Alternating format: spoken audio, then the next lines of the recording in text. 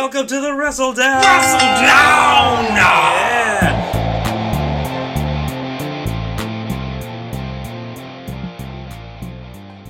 I'm Jere Pilapil. That is Bruno. And our mascot, Keaton the Kitten Man, once again rubbing our table with his face for good luck. Gotta mark territory. It's how Reigns does it, how Orton does it, how the best of all time do it. I rub my face on so many things, and I have all the luck. We're here to talk wrestling, keep the positive vibes going through the summer heat. Hey, Keaton, you're so hot. He's got a fur coat, but he keeps it cool, like Carlito, but he doesn't spit apples. No, he doesn't eat apples at all. Nope. Not that I know of. Has it been like what the fuck's been going on in wrestling?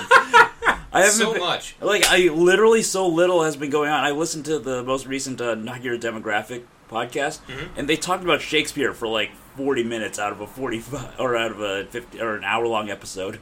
Nice. And it was like, because there's not much going on, really. Well, we're at the part of the G1 tournament, at least, where instead of getting blocks of matches 2-3 days at a time, we're getting a day and then a break, a day and then a break. So the pacing is definitely slower.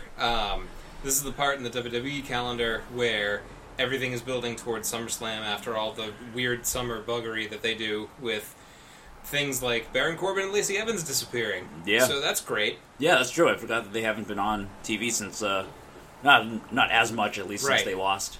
So it slow builds towards bigger events, which honestly is kind of what we clamor about a lot anyway, of just rather than hot-shotting things that are half-baked ideas, like slowly trying to march towards bigger endpoints, which has led us towards things like SummerSlam and TakeOver, which we're going to talk about later. Yeah. It just feels like... It feels like SummerSlam's like a month away. It does, but it's a week and a half. Yeah, I know. So that's why I mean it's like it feels so small this year for some reason. Well, I mean I feel like the build to SummerSlam has been similar to like the builds to WrestleManias and their other big four tentpoles, where we're used to as fans for so long having had conditioned weeks of, if not months of build towards these big blow-off events, but because of things like the network and social media, so much gets burnt so quick. Yeah. Not even week to week, but day to day. That long-term storytelling has kind of gone by the wayside in terms of just trying to hotshot people for eyeballs. Right. I know. And I think the Raw reunion kind of took some of the momentum out. Yep. Because, nothing happened on there. So. Right.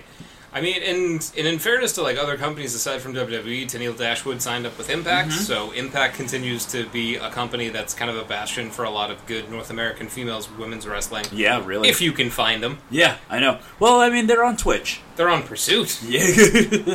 They're on the Outdoor Channel, but they're also on Twitch, and that's, the problem is just having to open another app and then type in a couple more things. Yeah. It's just annoying compared to when I was able to have them in my DVR. Right. I mean, it's the use case for anybody who uses technology or any kind of entertainment. The more steps there are, the less likely they are to either teach themselves how to use it or seek it out themselves if they've never done it. Yeah. So, and it's funny because when I saw Tennille Dashwood signing up for Impact, I was like, yeah, fuck Ring of Honor again. Yeah, really. Because, Kelly Klein, who won the title at MSG in April when I was there, and she beat Mayu Iwatani, I'm just like, yeah, where the hell's the rest of your division? Nowhere? Yeah. Okay, cool. Why'd you bother? Well, I mean, they did come out and do that, mid-2000s, diva stable thing. Yes, they did. Yeah. Which, oh, God. So, yeah, we're at a point with WWE women's booking where at least there's going to be multiple matches on SummerSlam. And TakeOver. Yeah. That's just rare. Absolutely. And honestly, that's probably the better thing to focus on, is that it's going to be Mia Yim and Shayna Baszler for the title, but also Io Shirai versus Candice LeRae. Yeah. Which is easily, at least for me, more exciting, because it's Io Shirai as a heel for the first time in the WWE, and Candice LeRae, who can carry anybody to a great match. Yep. Yeah, and not that anyone out of those four needs any carrying. No. It's going to be a really good event. But I say that in the sense of, this is the first time we're, a WWE audience is seeing heel Io Shirai. Right. So Candice is absolutely a good person to help convey this is why she's different, more aggressive, more violent, more bitterly driven for selfish reasons. Yeah. Which NXT is kind of the best place for somebody who's not a native English speaker to do that through action versus just like conflated, stupid, confusing promos. Right. She can come out and say, I don't need friends, I don't need you people, and just hit people with chairs and backbreakers, and we're good. I think that's the last thing I saw in NXT, and then I gotta, I'm still catching up. So we're gonna save our SummerSlam and TakeOver previews for next week. Yep. When we can preview them in full, because they always announce 3 or 4 matches the week of. Yeah. Or the night before. Good yeah, I mean, I would agree, things feel a little bit slower. Yeah.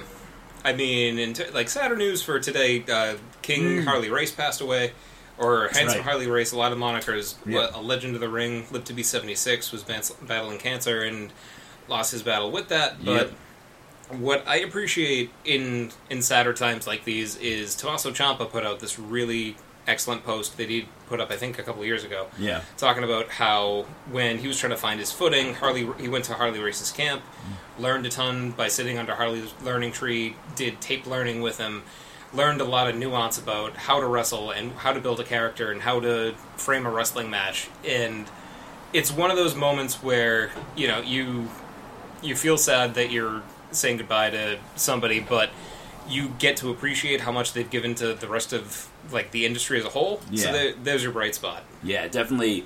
Definitely legend. I haven't seen a shit ton of his stuff, but I've seen a bunch of his matches with Flair and it's great. I mean, there's a lot of people. It almost got thrown around. The term hard man got thrown around to describe a lot of '80s wrestlers, where you're just kind of so Paul Orndorff, hard man. Big Van Vader got knocked out in swim flip flops. And Harley Race, whenever he would be brought up, it was always synonymous with certain things like respectful, incredibly tough, one of the legitimate hard men that could absolutely hold his own outside of a ring if he ever got in a fight. Yep. And his legacy lives on through tons of modern wrestlers, classic wrestlers, legends, and even though that term gets bandied about a lot. Yep. So rest in peace, Harley. Yep.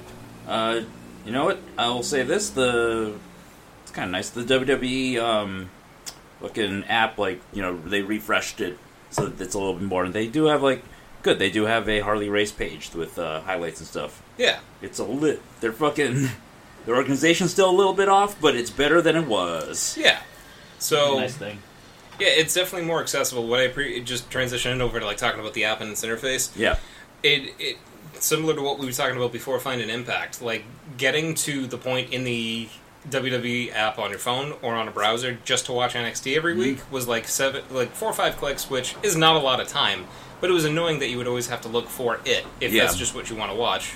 And now you can click once and you're taken immediately to it, and then you're off and running. Yep. That's how I watched it today. Nice. I still use Hulu because I don't want to give them my attention. Yeah. In that sense. I do piggyback off of friend of the show Ben Moser's account, and I'm glad that I do because I agree with that. Economics. Yeah. Right. G1 action. What was your favorite highlights of the past week? Ooh, before I chime in, did you see today's? Yes, I have. Excellent. So we can talk all spoilery we want up to now. Oh, Toru Yano, you brilliant man! I was screaming. I was that was even by Yano standards, that was really smart. If you haven't seen it, Jon Moxley has been undefeated up until now, and the stakes of this match would have been that if Mox continued his winning streak and beat Toru Yano, half of the B block in the G1 would have been eliminated. Yep. Just in one fell swoop. But Yano fucking pulled off the win by being smart and also by cheating horrendously. He duct taped Jon Moxley's leg to Shota Imunu's leg at 12 or 13, which for comedy wrestlers, I feel like it's very easy to not really listen to ref counts and just kind of go through motions. It's so much of New Japan, their beats are so purposeful that it's so great to enjoy that he could have just taped him up at 2 or 3 or whatever. They waited until there was no possible way Moxley could have won, so the excitement just builds and builds and builds, and now he's done taping, now he's in the ring. This is already done, but it's already exciting. Yeah. So good. Yeah. I mean, they do so many close calls with the countouts. Yeah. That this time, I think they had a couple in this match. And then he puts the taper. Moxley taped Yano to one of the rails. Yep. And that was one of the near countouts. And then he taped Moxley's leg to Shota Umino's leg, and they had to three-legged race it. It's fun because, like, also because Moxley, famously was, like, hated all the goofy shit in WWE, but, like, framed right. Some goofy shit works out very well and has, like, consequences. Right. And I feel like silence in any form of media is a tool that, when used well, adds so much depth to whatever's happening in the larger narrative. Yeah. And with Moxley, he just sat kneeling in the ring, staring at nothing for like a solid minute and a half, 2 minutes. His expression didn't change. The only thing that changed was like inhale, exhale. Yeah. He could not believe that his first loss in the biggest tournament in arguably his entire wrestling career came from getting taped to a man. Yes. And he did a flare face flop. Yeah. Yeah. Oh, God. So, and, like, played into Yano's tactics. Like, Yano grabbed a pad, he grabbed a chair. Yeah. Yano grabbed a pad, he grabbed a pad. Like, he's one of those guys, like you had said. He played into goofy things because he had to in WWE, but he's smart enough to know when to play into them in New Japan in a way that doesn't cheapen his character. Mm-hmm. He's still the purveyor of violence. He's still super into aggression and violence, but just played a funnier, lighter match. It was so much more entertaining that way. Yeah. He also kind of showed a little bit of that in the match with Naito. Yeah. The previous B-Block match. Yep. Which was... I like that match a lot. Yeah. Yeah. That is the type of match that whets your appetite for a series of matches. Mm-hmm. And I feel like, especially modern WWE booking conditions, you just think, okay, they're going to do like 2, 3, 4, 5 matches with Ziggler or whoever in just like these already contrived kind of cycles. I want to see Naito face Moxley again, and I'd either be fine if they traded wins, or if Moxley beat him again, so that I'd get excited for Naito to get him in the rubber match. Yeah, I think, Naito is the IC champion. Yep. And Moxley beat him. It was a great, it was kind of the opposite of the Naito match in the sense that the early part was mostly built around Naito trying to beat Tranquilo, and trying to just get under Moxley's skin, and Moxley being like an attack dog on a leash, I just want to beat you up. But then Naito would just roll out of the ring and be calm and chill and take for fucking ever to take his entrance gear off. Yeah. I love it. I love watching all of the personalities bounce off of each other. Yep. Like Juice Robinson trying to do the same thing to Naito that Naito does to everybody else, and both of them trying to, as slowly as possible, take their entrance gear off. It's super points to Robinson because in the tag on Tuesday before their match today, Naito kept just taunting him by doing his arm pump for the juice punches to juice. And Naito kept doing it into the match, so it was this fun connecting thread. Yeah. But Juice, to his credit, with all of his big flamboyant floppy hat and long coat and silly glasses, he wore his t-shirt, and they took it off, and he was wearing his t-shirt. And they took it off, and he was wearing his t-shirt. Yeah. It was, it's like a Russian nesting doll. It was, I texted Patrick about this, friend of the show, Patrick O'Connor. I was just like, Juice 2 years ago was desperate to get respect from Goto. Yeah. And that was his whole G1 thread a couple years ago. It was just I just want to compete really hard and maybe win a couple times, and that'll be it. I want to be kind, I want to be respectful. This year, he's in second fucking place of the B block. Yep. He's ahead of Naito, Jay White, Ishii, Goat. He's ahead of almost everybody. He's ahead of everyone who isn't Moxley. He's scored as many points as Kazuchika Okada, Kenta, Ibushi, Tanahashi. It's nuts. He doesn't have as many points as Okada. I think. Oh, you're right. Okada's because Okada's unbeaten. Yeah. But he's doing very well. Yeah. As well as the aces of the company. That's what happens when you scored 6 points last year with a broken hand. Mm-hmm. It makes sense. It's just logical booking that he'd be strong. Also, he's pumped up because he lost the U.S. title. Yeah. Which, by the way, Yano is due 2 title shots, in my opinion. Right? That's part of why, the whole B block, best block, catchphrase is, they have 3 champions in the block, and all the champions are taking L's. There's so many title matches they can set up. Yeah, if they choose to. Right. Yano's still owed a shot from Kenny Omega. That's true. So I hope that first thing when Kenny wins the AEW title, inevitably, Yano does a guest spot. Could you imagine at the next crossover gaming event? 60-minute Iron Man match. So much tape. So many countouts. That whoever, Omega jokingly has a game controller in his hand. He puts in a cheat code and it's meant to unlock a Bushi, and people are all hyped. He puts in the wrong code and Yano pops up, and then Yano gets his title. That would be fun. Yeah. So oh god, yeah. the G1 is incredible. Jay White is going on his improbable six win streak that he has to do to win the block. He's won 3 in a row. Yep. I honestly thought his match with Taichi cemented for me, like, okay, Taichi belongs in the main event picture. Yeah. Like, not in it, like, the focus of it, but, like, he could be a contender. Yes, I think he deserves to be in the main event, as he's been, when it's, like, an IC title match. Right. Where not, like, he's not, like, gonna headline the Dome. No. He's not gonna headline the Wrestle Kingdom. He's not gonna have, like, a competitive physical head-to-head match with Okada. Yeah. But his character work is everywhere that should have elevated a wrestler like him who's been around for so long in the junior division, which is seen as lesser, sort of, to heavyweight status and also, like, title meaningful program status. Yeah.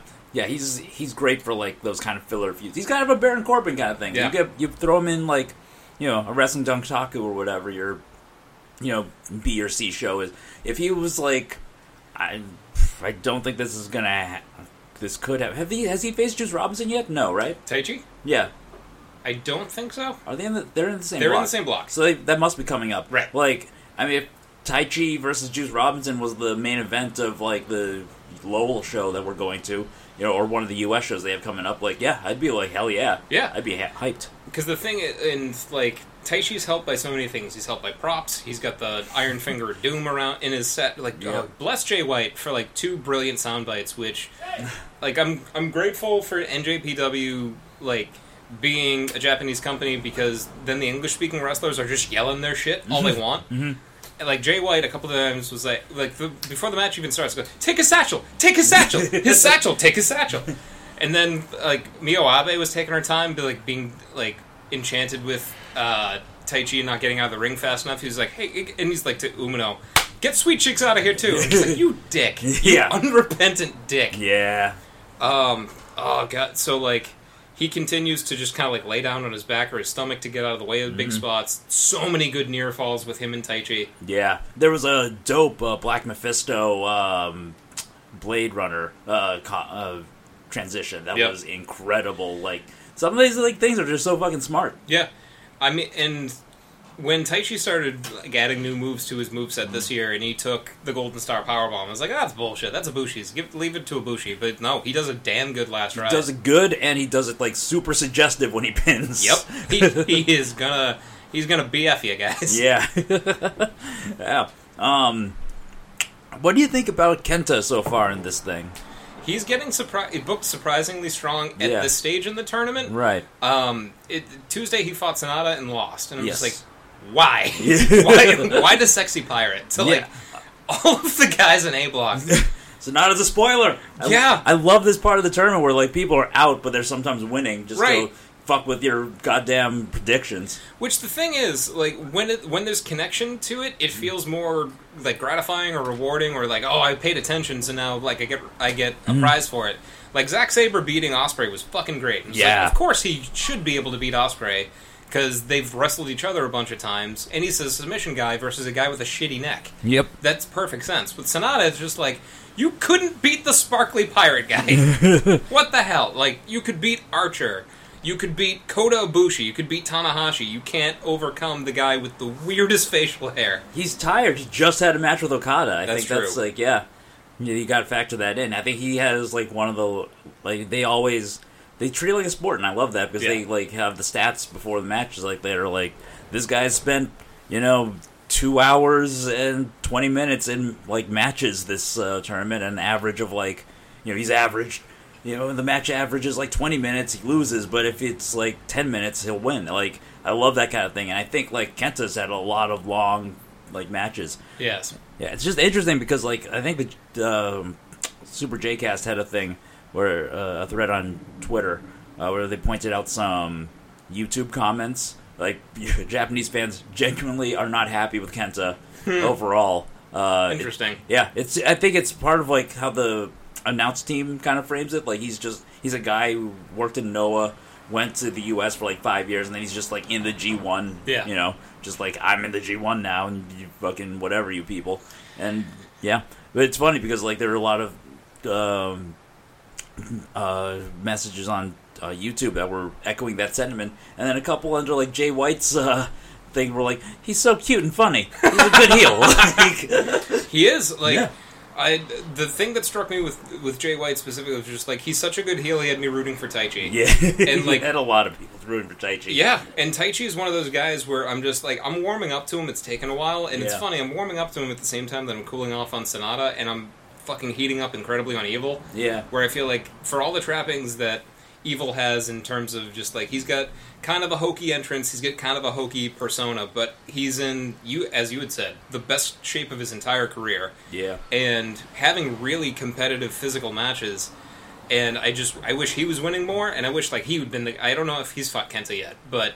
Yes, yeah. It wasn't a really memorable match. So, like, I wish he had beaten Kenta, because, like, he beat Ibushi in this tournament. Right. So I'm just like, he gets marquee wins some of the time. I just wish that he had more, like, consistent, positive, upward momentum. Yeah. Because on the flip side, you got Shingo taking losses like fucking crazy, which makes sense. His first G1. Right. He's much smaller. But honestly, he has a much cooler persona and character than Evil. Evil's the Lord of Darkness. The fuck does that mean? Yeah. He's got a big sickle that lights up. Yeah, he's Death. Well, Evil. Yeah. Death is a Stardom wrestler. But, oh man, even if you took that literally, of just like, you're death and you lose matches, you suck at dying. You suck at making people die. Yeah. But he... yeah. It's interesting. I think, like, I feel like the G1 is more where Evil shines, and then the New Japan Cup's where Sonata shines. Because seems like that's how it's been the past couple of years, and maybe someday that'll change. Yep. I think Sonata can be warmed up at any time. It's just like... They needed somebody to take the losses this time, and he had his time to shine earlier this year. That's fair. It's funny because he's there to do that. I feel like Cobb is there to do that in the B block, and also Fale in the A, where it's like we did the fun point scoring thing spreadsheet before the tournament started, and I honestly had Fale winning much more. And at this point in the tournament, having watched him sweat so hard in like matches that are 10 minutes, give or take. I'm like, I get it. Yeah. Like, it was a smart move having him start the tournament with a win in America, because I feel like that makes more sense, I guess. Where with Evil basically running circles around him and not getting sweaty. But he's lost to everybody since.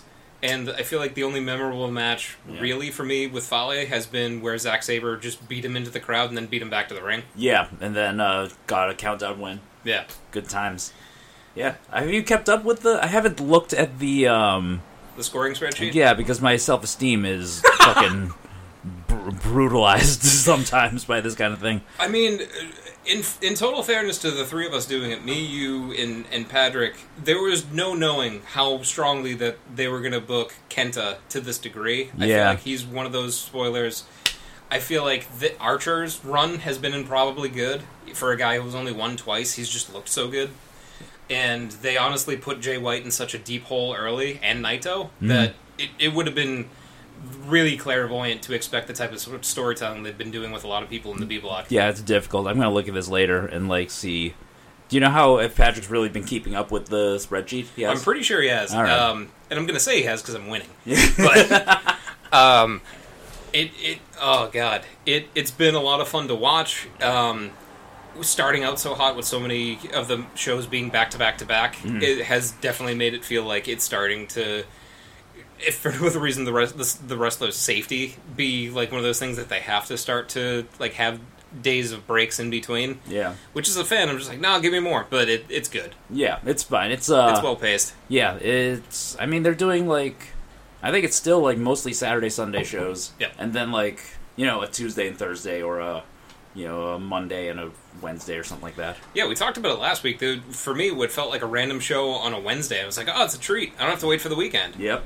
It's nice when they have a show when I'm working from home. Yeah. So I can just be up and have it ready to go by the time I get back from my run. Mm-hmm. Keaton? We watch the wrestling, and they're strong mans because we're strong mans. Yeah. Okay. And man, I did just getting back to Lance Archer. Yeah. Cool guy. Yeah. He's a guy you can look at and be like, yeah, even if he'll never win, he sells me on his image and he believes in himself. And all he has to say is 3 words. Yes, everybody dies. And it's not even 2, because like I was thinking about that. I was like, does he mean everybody? No, he just means everybody. Yeah, because it's EBD Claw. It's so campy, and I love it. Yeah, his match with Okada was really good. Yeah. I because of shit like Sonata winning against Kenta randomly, I buy near falls in like an Archer or Okada match that I normally wouldn't. Yeah. I also would if that's another Okada Archer as a rematch would also have been a good main event for the U.S. tour, right? If they choose to have a one-on-one match with Okada at all. But I would love that. Yeah. And I mean, his match before this was against Ibushi, and he countered the Kamigoye with a Kamigoye. Yeah, hell fucking yeah. Yep. 6'8" guy knees him in the head. Yep, no sold it and looked like a fucking beast, and it was like, yeah, he's come into his own a lot. That's how you build monsters, folks. This is the Lance Archer Love Podcast. We love him! We didn't before, but now we do. Yeah. It took us 20 episodes of the rest of them. By the way, happy 20th episode. Yeah! I think. I may have misnumbered one or so. We're going to steal a car. Right, Keaton? We're going to steal a car, and then we're going to run into Roman Reigns, and he won't get hurt. That's...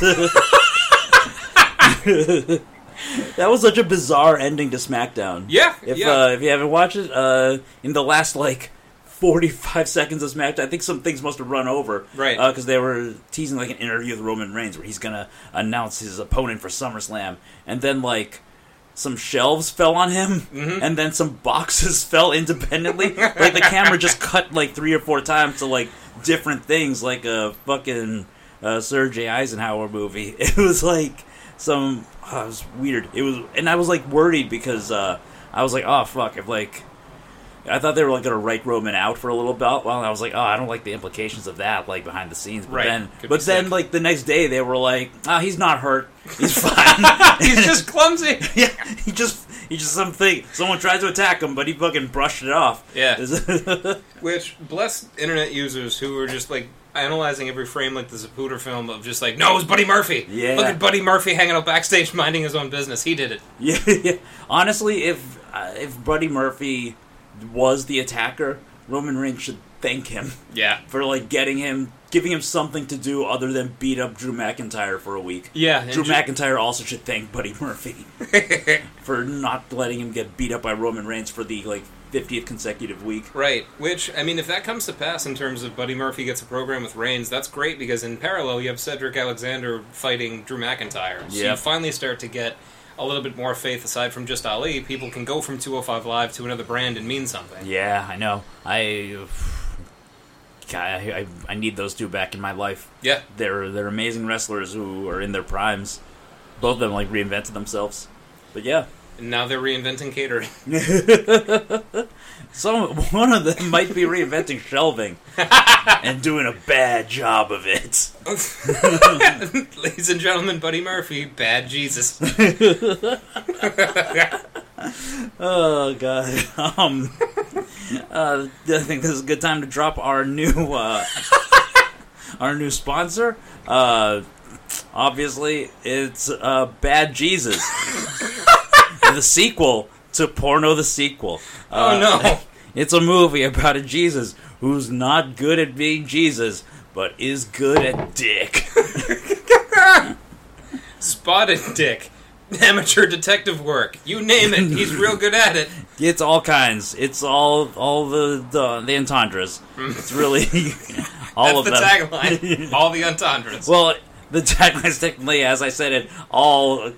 all the entendres. Not a lot of writing happening in the advertising, in the marketing departments of a lot of our sponsors, frankly. The coked out advertising team that was just ellipses! That's what sells pictures! Yeah, I mean, people like dots. Dippin' dots, and then polka dots on, clothes. No, that adds up. Stranger Things uses Morse code a lot, so people like the Stranger Things. People like retro things. Morse code's retro. And nothing more retro than the Son of God. And sex. Yeah, brought to you by the makers of, I said, the sequel, or the movie Porno the Sequel. The movie that brought porno to a new generation. Mostly by putting it on a blank disc and having you imagine it with your mind. That was our sponsor until they came up with this other movie. That's true.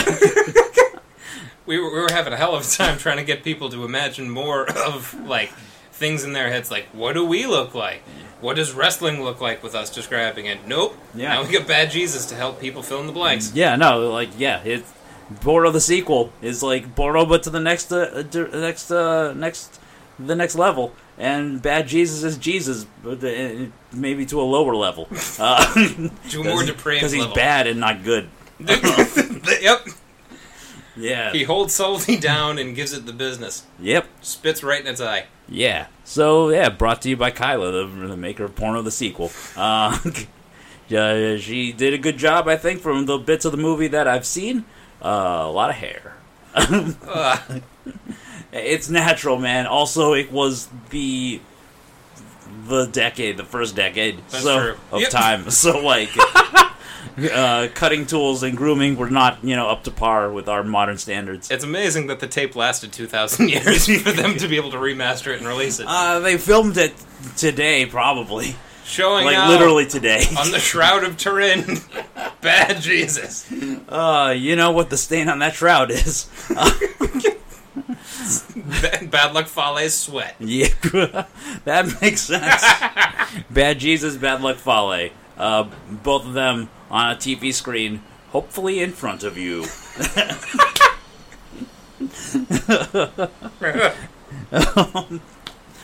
Yeah. We're good at selling things. Hey, we're trying. We gotta have that podcast money come in. It's true. So that, we can have our multiple Super Bowl rings that we bought off eBay. Most of which I've given to Keaton at this point. I have too many. That's fair. Right, buddy? You like putting the rings on your ears and then wiggling your ears. Little man. He's a decadent little man. Yeah. He looks very cool. Yes. He's a good guy. Oh, yeah. God. So should we go to Segment Mania? Segment Mania! Yeah. Cow, cow, cow. Whoop.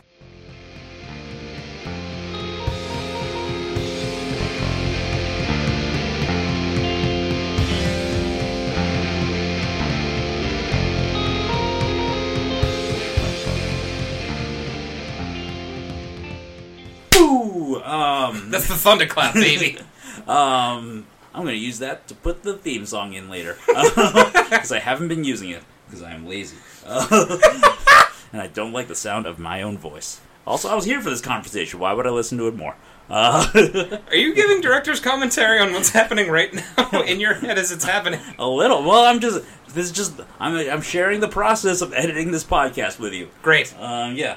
So yeah, our segment media this week is based off of, well, it was your suggestion, but I assume it's based off of the rumor that WWE is making a concerted effort to make Seth Rollins cool. Yep. Which, frankly, I don't believe every rumor I hear. This one sounds like it was made by like someone who hates Seth Rollins backstage and was like, you know why they took the Universal title off him? Because he's not fucking cool. He's a dork. Yeah. I bet he plays Dungeons and Dragons and, like, drinks a bunch of big gulps in his... He's a godlike man and excellent physique. So, yeah, it does feel a little bit like one of those vengeful rumors, but also it's one of those things of just, like, if you're going to champion people as, like, your standard bearers for your company, then they should have a little bit of swagger to them that makes them magnetic, so it's also a little bit believable. Yeah, I know. It's, I don't know. I feel like he's... I know it's like the smart cliche to be like, turn that face heel so he'll be cool, but like, he's much better as a heel. Yeah. I like him as a face, but like, I don't know, it's like, the more spotlight you shine on him, the more it's like, oh yeah, he's kind of unlikable in some ways. Right. Like, when he's like, speaks up about like, how good WWE is, and like, talk shit to Will Ospreay. Yep. It's just like, the nature of his position as like, the top guy who's always been WWE's like, priority. It kind of like, comes off badly. Like, for Rollins, it's weird for me that, like, when the Shield got called up, from, I feel like, WWE's point of view, and from, like, wrestlers and, like, fans in the know point of view, he was the least, like, thought-out character in the Shield. Like, Reigns was the muscle, the pretty boy, who was eventually going to be, like, the new Rock. Dean Ambrose is your lunatic, who could just easily transition to, like, a Brian Pillman, loose cannon, or Mankind, like, great promo guy, and his matches will be fine no matter what. Rollins, it almost felt like they didn't know what to do with him. Yeah, so he was just the brains of the operation. He was the they, architect. God, I hated that so much, because, like, what did you build? You made 3 guys show up together. You didn't build anything. It's a real bad Jesus right there. Oh, God. CrossFit Jesus, bad Jesus, makes sense. Right.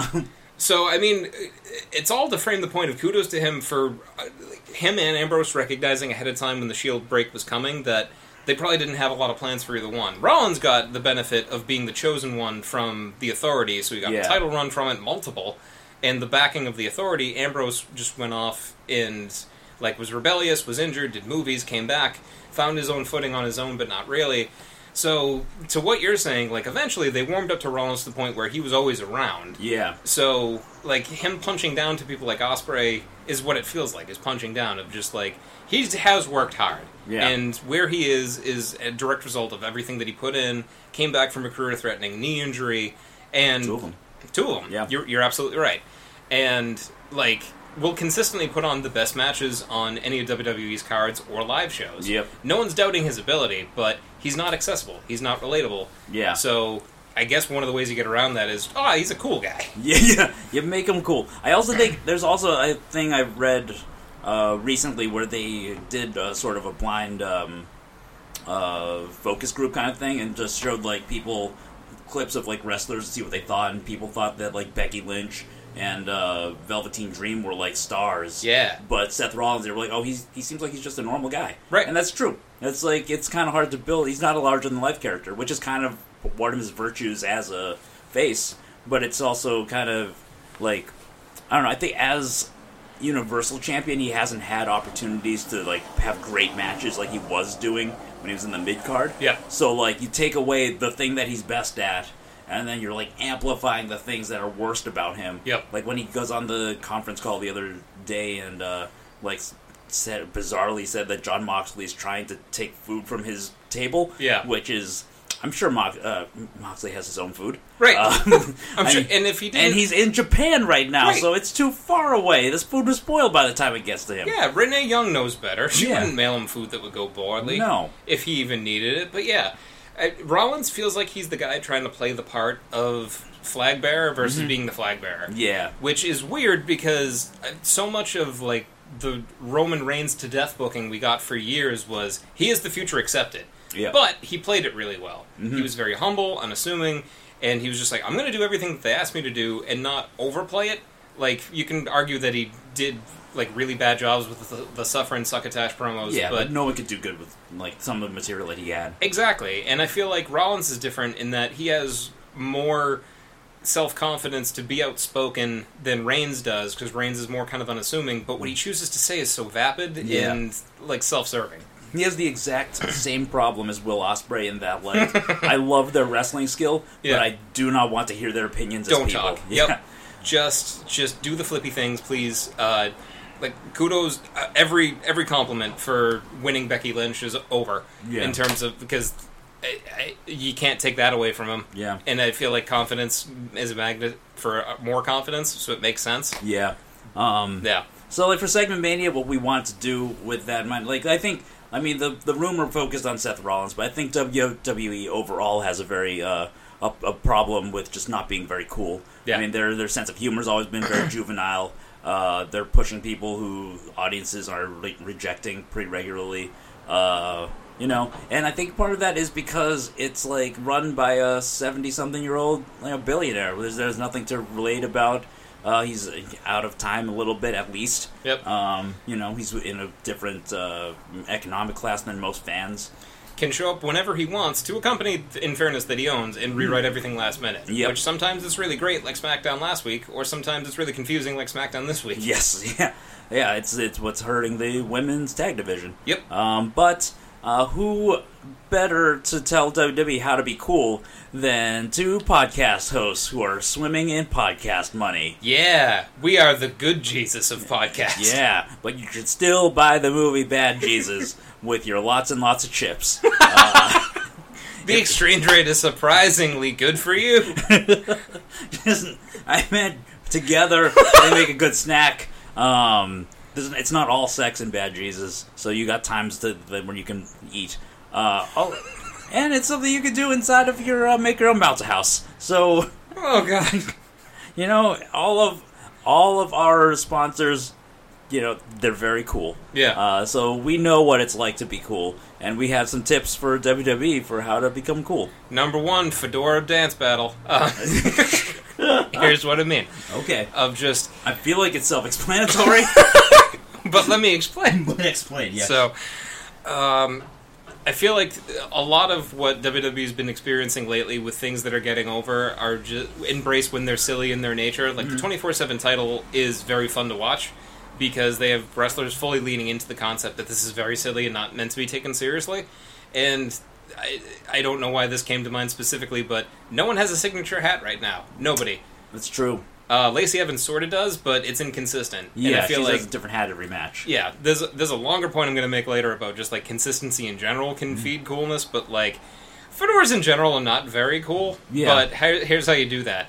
Fedora dance battle turned into a tournament. Everyone gets a fedora at the beginning. If you lose the dance battle, you lose your fedora. And at the end, a man is the king of fedoras by way of visually like a totem pole of fedora. Okay. And is the ultimate champion. Oh, so the winner of each dance battle gets a fedora on top of his or her fedora. Correct. Yeah. You're onto something. Onto something. If you're, it's like two negatives make a positive. Exactly. So many fedoras, then you stack them together, and then you have a very tall fedora man. I think, the worst part of Andrade, formerly Cien Almas's character, was when he debuted and he was wearing like suspenders and a fedora for a while. Right. And the problem was that he didn't have a fedora on top of his fedora. I see that as a very valid point. Thank you. Yeah. I was gonna blame it on the suspenders, but yeah, it's funny because suspenders are good. He had pants. Yep. How was he gonna keep them up? Problem solved. Fedora. Then if you have like 8 fedoras on top of your head, no one's looking at your pants. Or listening to your promos.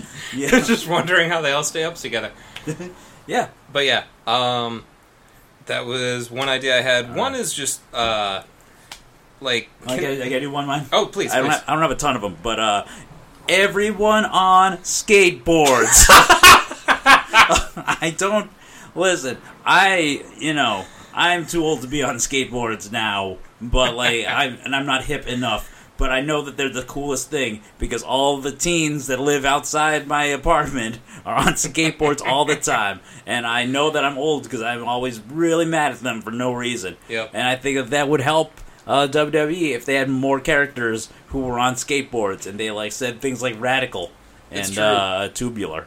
And honestly, if it lends very naturally into heel frustration tactics. The ones who can't skateboard very well, they're just going to use them as weapons. Yeah, exactly. And they're going to make the people who can do sick things like ollies and nollies in nose grabs fall down, and that's not very fun. Yeah, can you imagine if Seth Rollins did an ollie? I would hate him so much more on the ring ropes. Yeah, it would be very cool. See, on the ring ropes would be impressive. Immediately, my mental image was he's doing ollies to the ring, and I'm just like, you know what, it's safe, and I'm glad he's not hurting himself, but fuck you. But also, it also would speed up all of the entrances. It's true. Everyone would just roll down, and then I think it would also... I guess it might hurt the exits, because it's uphill, but I don't know.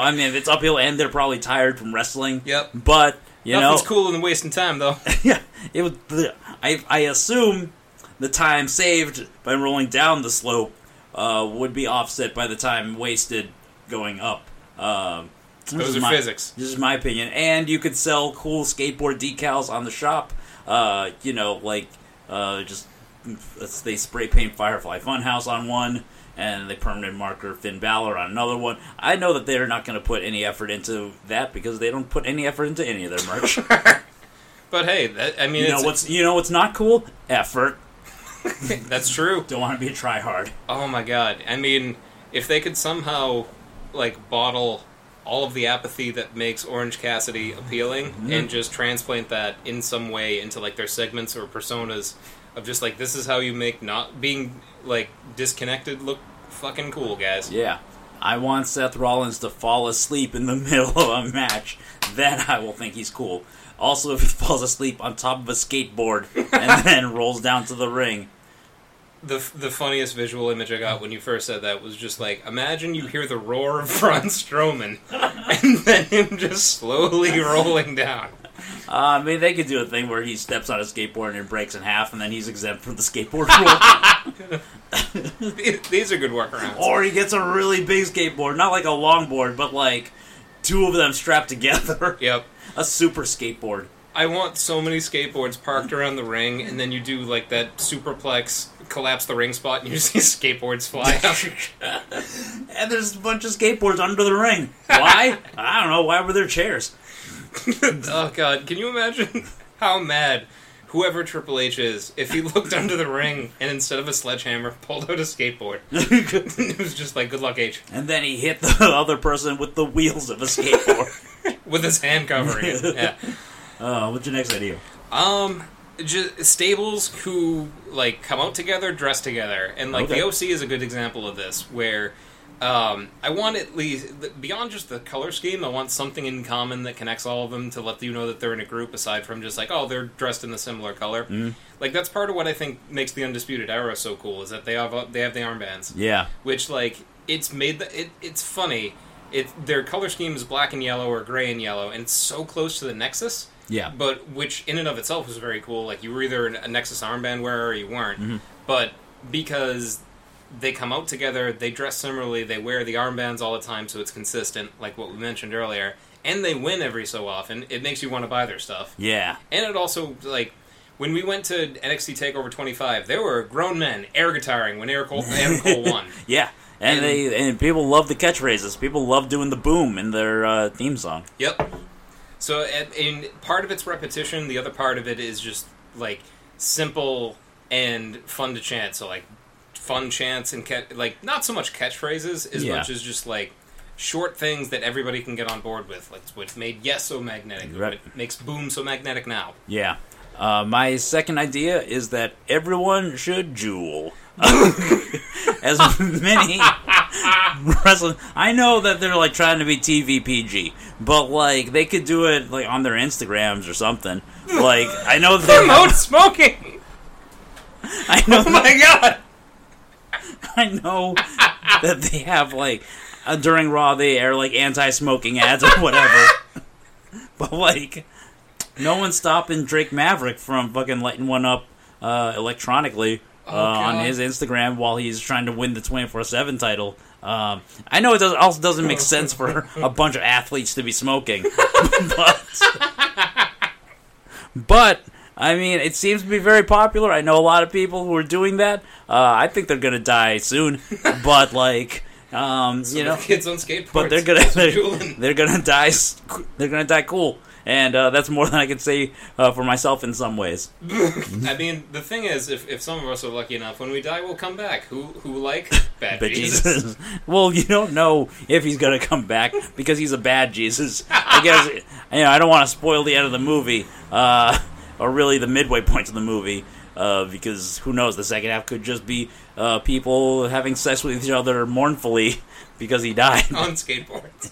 Of course, on a skateboard. Right. Most of my ideas for how to make WWE cool taken from Bad Jesus. It's an excellent tie-in. Yeah. I just the thing that it will never happen, but I would want is like Randy Orton throws somebody up in the air so high that he has the chance to take a drag from an e-cigarette and then hit an RKO. That honestly would be cool. It promotes smoking, but it would be fucking cool. Yeah, anything that makes Randy Orton cool ahead of SummerSlam. Yeah, which honestly is just people like finding different ways to fall at him. He's got the fallenness guy out there now, Kofi Kingston. So it's true. I don't want Kofi to smoke. I think he's a good guy. He doesn't deserve that. Right. But everyone else, fucking toke up. That's right.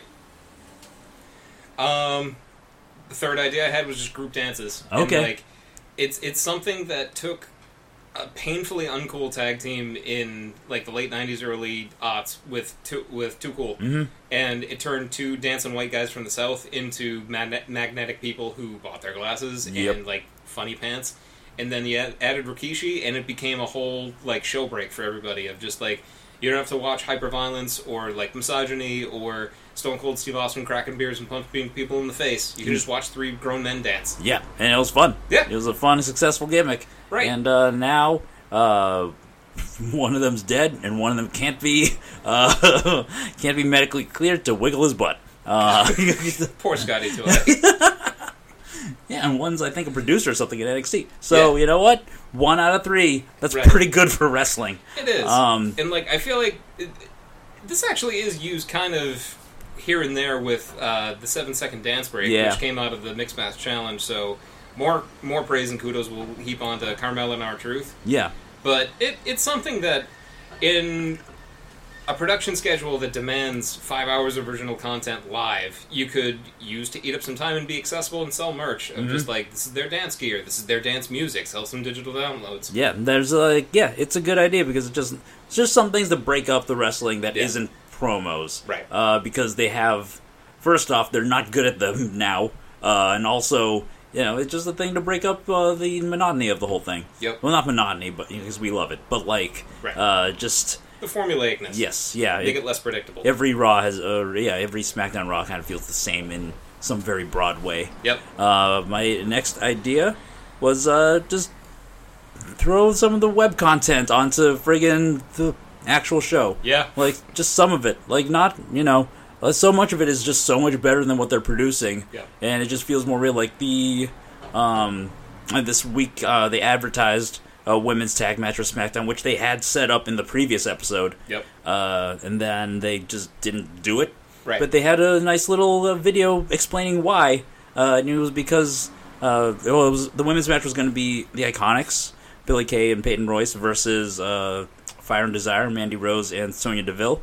But unfortunately, Billie Kay came down with puppy fever, and it's been going around, and she couldn't compete. Yeah. And then they had a thing where Asuka and Kairi Sane and Paige tried to get into it with everybody, and they called into Fire and Desire's history with Paige, and it was a nice little bit of callback that it's the kind of thing that we're always asking for them to do, but they just leave it up on their website when they decide not to do a thing that they told us they were gonna do. Yeah. It's something where it's symptomatic of just tag teams in general, because NXT this week, Fandango is back. Yep. So now to NXT. So the fashion files can happen again if they choose to do it. Yep. And in a show that typically just programs an hour very tight and very well, and programs well in advance, or tapes well in advance, that's one more thing that could make it that much more enjoyable to see, and hopefully maybe makes its way back out. But it's going to be entertaining if it comes back. Yeah, and they do some pre-tape stuff before, the whole Adam Cole championship tour, which was brilliantly asshole-ish. Yeah. Which is also very cool. Adam Cole, he's doing a good job harassing Johnny Gargano and trainees for no reason. Yeah. But I would say 3A for my point. Also, stop advertising things and then not doing them. Yep. What's not cool? Being a flake. Yeah. And that's what WWE feels like on SmackDown for the past year.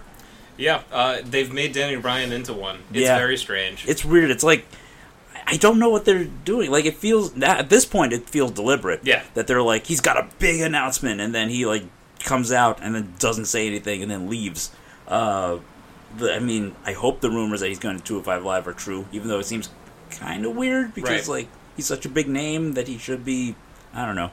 It's, whatever it winds up being, maybe maybe they're trying to get some of that Lacey Evans heat on him. Maybe. Some of that, I'm going to walk out and do nothing. Yeah. Which, when he finally wrestles, it'll be the opposite of Lacey Evans. Yeah. Oh wow, this guy actually is very good. Oh no, he forgot to wrestle. That's what the big announcement was. He forgot how to wrestle. He took a bump on the noggin, and he got wrestling amnesia. The only man who can help him is a certified vintner who doesn't know how to speak, and that's Rowan. What was your next one? If you had one. That was it. Okay. I mean, the biggest thing I had in all of these things was consistency, like yes. you said. Just have characters lean into what their motivations are heavily. Adam Cole bought pizza yep. from his arch rival's dad. Yep. And then put a picture of himself on the fucking wall. Yeah, he did it. And then he took the pizzas to trainees at NXT and said, "This is for you to go home and rethink your lives." Yeah, you're So not good. good enough. You'll never win this title. Yep. Your hero and mentor lied to you. Yep. I'm here to be honest with you. Yeah. What a dick. Yep, great stuff. I'm Yeah. still catching up on NXT, but I'll probably finish the episode I was in the middle of after we recorded this. Mm-hmm. My last suggestion was one that came up a few weeks ago live sax show. Oh god, it's back. Everybody loves saxophones. They play a very prominent role in both Bad Jesus and Porno the sequel, as they do in most porno soundtracks, because it's the sexiest instrument, and you know what's cool? Sex. So safe sex, which is what makes Bad Jesus bad. He's never safe. Yeah, no, nothing safe about his sex or his sax. As soon as that hammer comes out, someone's gonna get it. Yeah, he's an architect and a carpenter. I don't quite know the difference in this moment, but I will look it up as soon as I put on some sexy sax soundtracks, which they should do on Raw in the middle of the ring, with probably Becky and Seth, given they're the closest maybe the Kanellises. I don't know. We got some couples that could be an approximation to Edge and Lita back in the day. Fair enough. Point is, look, give me that sax music. Give me that sax. Yep. Nope. Almost said it. I'm not there yet. I'm not sold on the idea entirely. No, you don't think it'll be cool to just tune into Raw and then there's a guy in the middle of the ring and it's going If he's doing it with his mouth, yes. Oh. If he's doing it with an instrument, it better be Elias, because that's another. It's the final tangent I'll have to cool things of just have one mechanic work for one person, which is why Elias is so great. It was arguably one of the best parts of Mania, which was too long, but he played a concert with himself. He played with himself in front of 80,000 people. And I'll say this again: not enough sax. Not enough sax. Just a band without a saxophone is confusing to me at this point. I want them do-do-do-do-do-doots. I should put that on the 1950s news tape. Yeah, Jere wants that do-do-do-do-do. That's the music I like. That's the music that gets my groove shaken. And that is how we think WWE can be cool again. Yeah. Keaton, do you have any suggestions for how to make WWE cool? No, just sleeping and napping. He's dreaming that would about help. Skateboarding. Yeah, that's all. My cat on a skateboard. Yeah, where he would most comfortably be able to nap and get food. Yeah, if he wanted to transport from the bedroom to the kitchen that way, right, bud? It's one of the best ways you can have wrestlers connect with the audience. Good luck, good news, everyone. This is how we get from A to B and feed ourselves. Wheels. That's right, and the best soundtrack to Wheels, live sax. Oh man, I think that's it for the Wrestledown. You think? Yeah, we good. Yeah. We got SummerSlam and TakeOver coming up next weekend, and they're going to be great. Yep, we're gonna. Well, one of them will be great, and we'll see. I have all the faith in TakeOver, and I'm we'll see about SummerSlam. I don't even remember what half the card is, other than a couple main events. Fair enough. The women's matches and the two main events, and that's about all I remember right now. Yep. But should be a good show. Yeah. And we're gonna do a Wrestle Day about it. This is true. Yeah. The last thing I'll say is the Breakout Tournament was successful in getting me very excited about 4 people. Yeah. And then kind of being okay, you're here with the other 4. Yeah. Love Angel Garza. Yeah. I wanted to talk about that next week. Okay. Because I'm not caught up yet. Fair enough. I've only seen 2 or 3 of the matches that happened. So yeah, I got 3 episodes. I'm 3 episodes back in NXT. Got it. So I got to skedaddle. All right. Yeah. Run the tape back, dub over some sexy sax music. Live sax show coming to you from a Raw near you. Get at us, Vince McMahon. We're gonna give you some sunglasses and put you on a skateboard that runs on Jules. Dear listener, you just heard the live sax remix. Down. That's the Wrestle Down. I'm Jere Pilapil, Twitter.com, swingdingling. That's Bruno at DBruno42 at Sensei Denny B on Twitter. And Keaton at Keaton Fuzzy on Instagram. He touches your heart. Bye-bye.